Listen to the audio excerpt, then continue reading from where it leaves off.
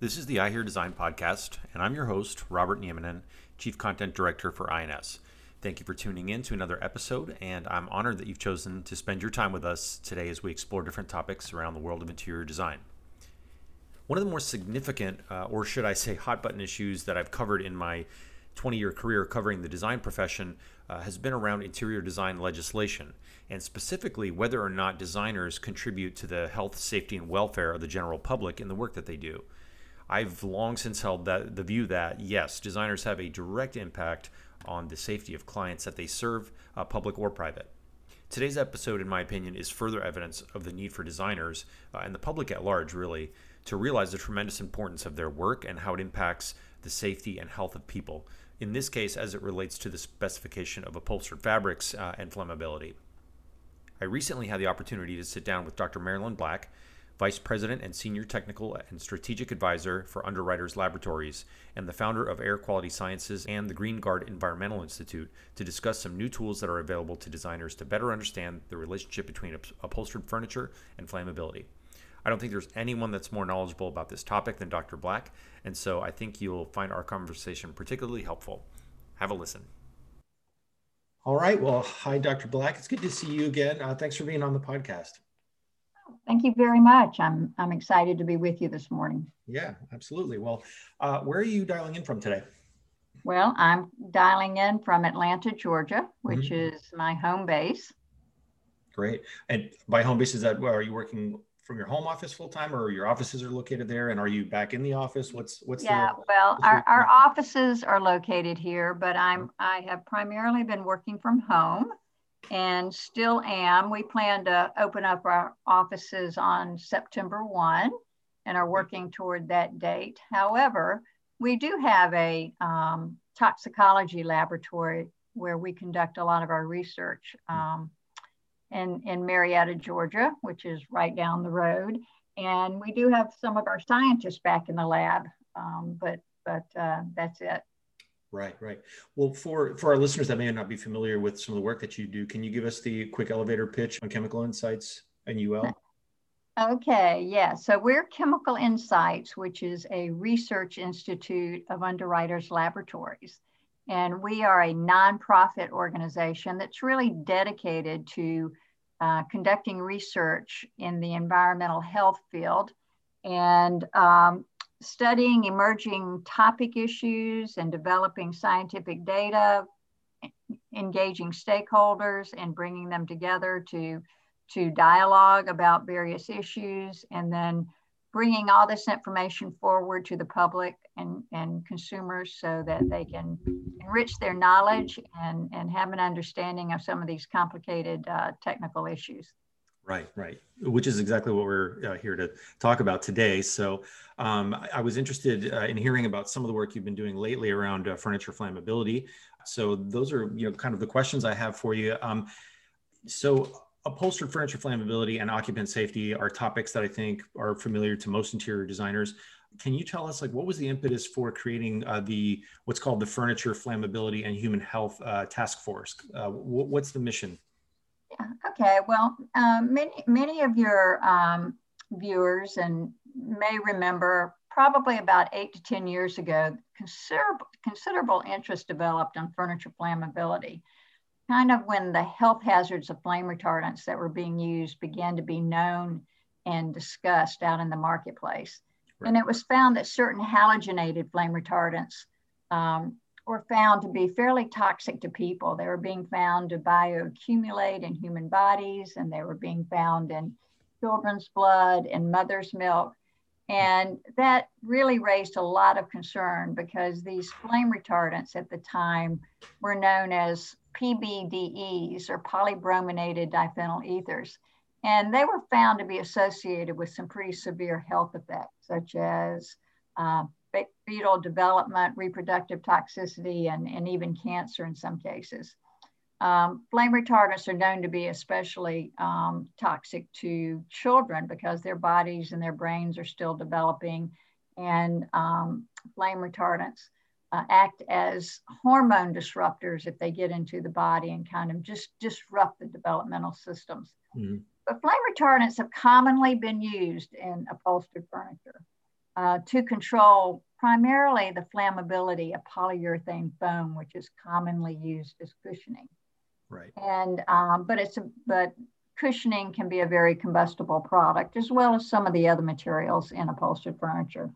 So because of the health hazards being discussed and found around flame retardants, there was a market drive really to remove PBDEs and other flame retardants from products. And as they began to remove those particular ones that were studied in the beginning, they replaced them with a group of flame retardants called organophosphorus flame retardants, or OPFRs, then that at the time they believed were less toxic. However, the data began to show that they too were omnipresent, being found everywhere in the environment and people's systems, and potentially acting also as hormone disruptors and affecting development and affecting the neurological system. So they became known as neurotoxicants. Firefighters were also became very concerned about flame retardant exposure about this same time, because they were experiencing very high, unusual cancer rates, especially among the younger firefighters. So as a result of all of this, there was a push basically to remove flame retardants from upholstered furniture because of the health issues. Now, in response to that, the fire community became very concerned because they were concerned that if they were just removed without any sort of replacement to control flammability, that could result in an increase in residential fires and the associated injury and death and property loss that came along with that. Sure. And we, as Underwriters Laboratories, we're a 100-year-old safety company that has stayed true to its mission over all this time of helping create safe and living and working environments in any way that we can. So when we saw all this happening in the marketplace, we basically saw an opportunity to convene stakeholders and to understand the issue and gather the available science and conduct research that we as a not-for-profit institute could contribute to help fill the science information gaps. So bottom line, what do we do in this? We wanted to help work toward achieving both fire safe and chemical safe furniture. So we didn't believe folks needed to have to choose one safety over the other, that they both were extremely important for health and welfare.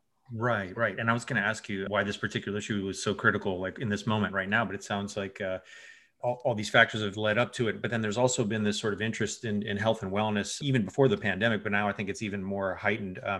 That connection between the built environment and human health seems to be at the forefront of everyone's mind.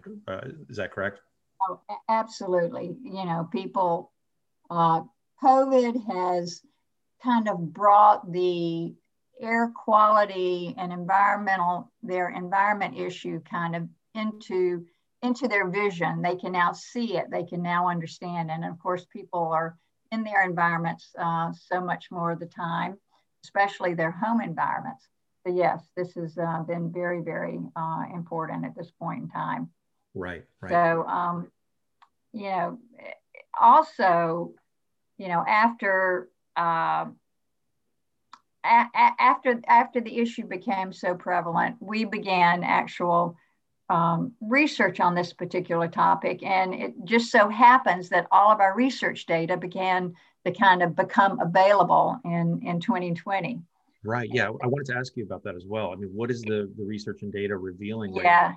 So we started researching it really over 5 years ago. When we brought all the experts together, we learned that, hey, we don't know. We have a lot of anecdotal data, but there's a lot that we don't know. And so we started some research to try to fill those science gaps. Mm-hmm. And then after all of our research, it all came together. The data became available in 2020.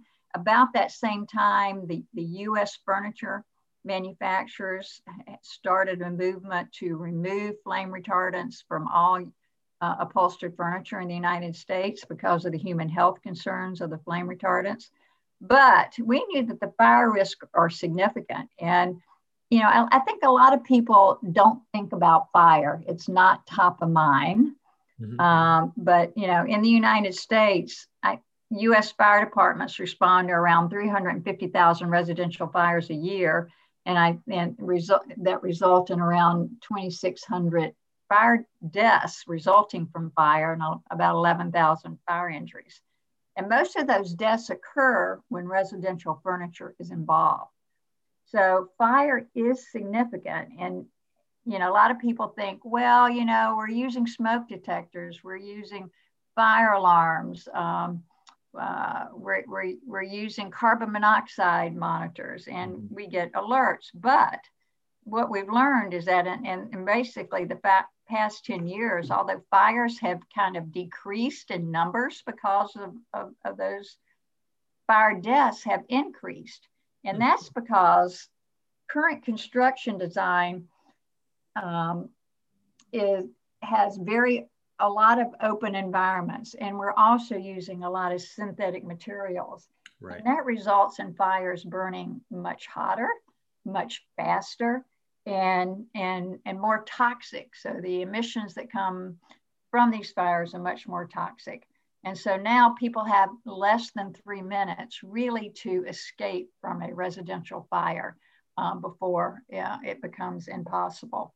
And 20 to 30 years ago, most people had 20 to 30 minutes to escape because we used more natural type products, cottons, silks, woods that were not as combustible.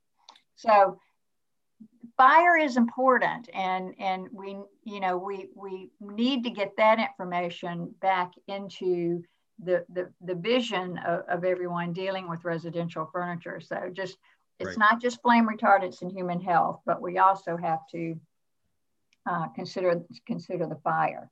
Sure. So we also, there are a couple of other things that are happening that are driving this as well. And one of those is the concern over wildfires. And I know we all hear about it, and we all know that they're very catastrophic when they happen, but they are beginning to develop all across our country, not just on the West Coast that you hear about, or Arizona and the dry areas, but all across the country. And it's predicted that wildfires will continue to increase with the climate changes that we may incur. And so that really calls for increased resiliency in our residential structures and the furnishings that go in there.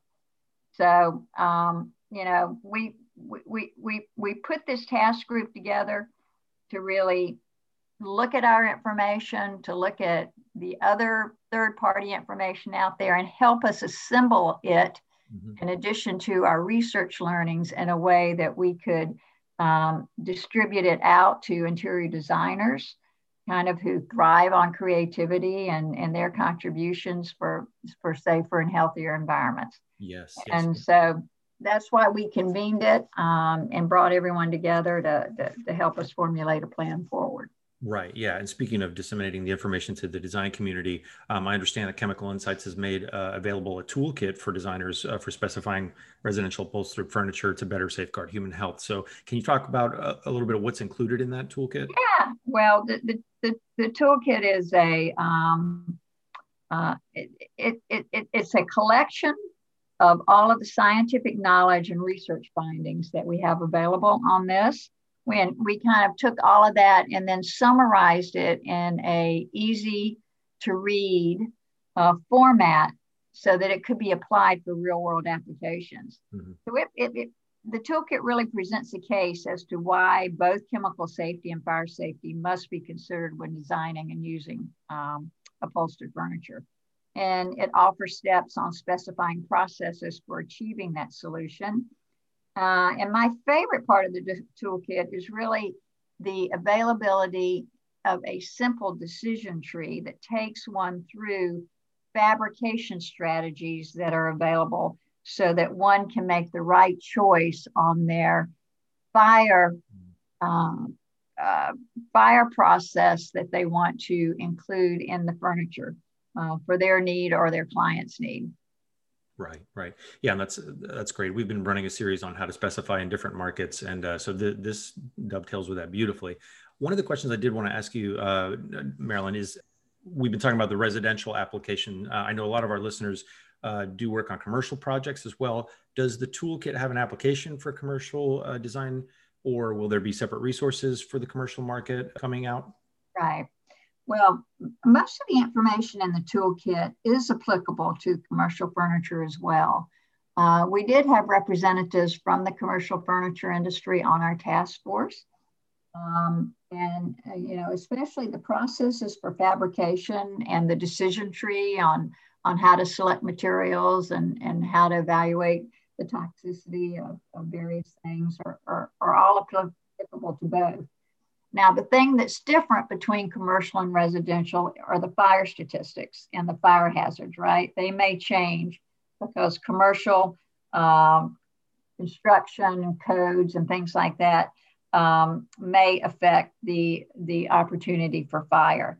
So initially we wanted to address the residential market because of all of the unique vulnerabilities in the residential space, from the elderly to the immunocompromised to the children who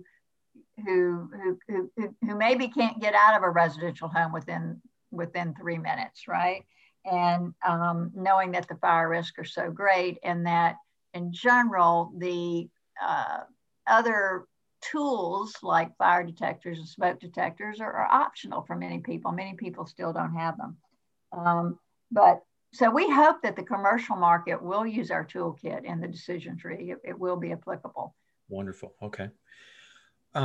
What else should our audience be aware of in relation to this topic or to the task force and the work that you're doing? Any other topics or issues that come to mind?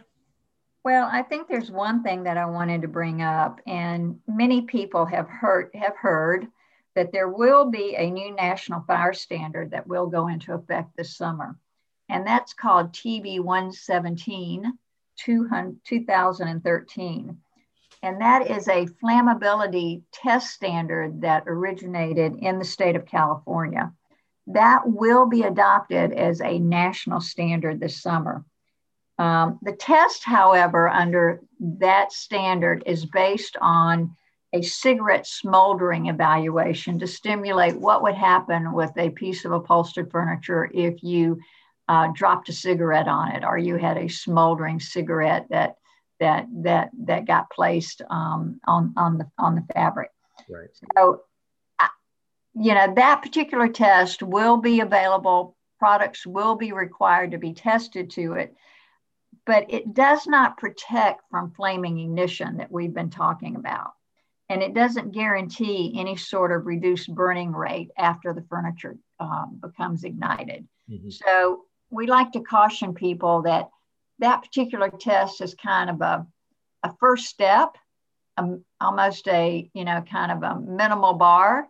But if you really want to be protected from flaming type of fires that can be very deadly and costly, that you need to take the next step and look at it from a flaming ignition standpoint.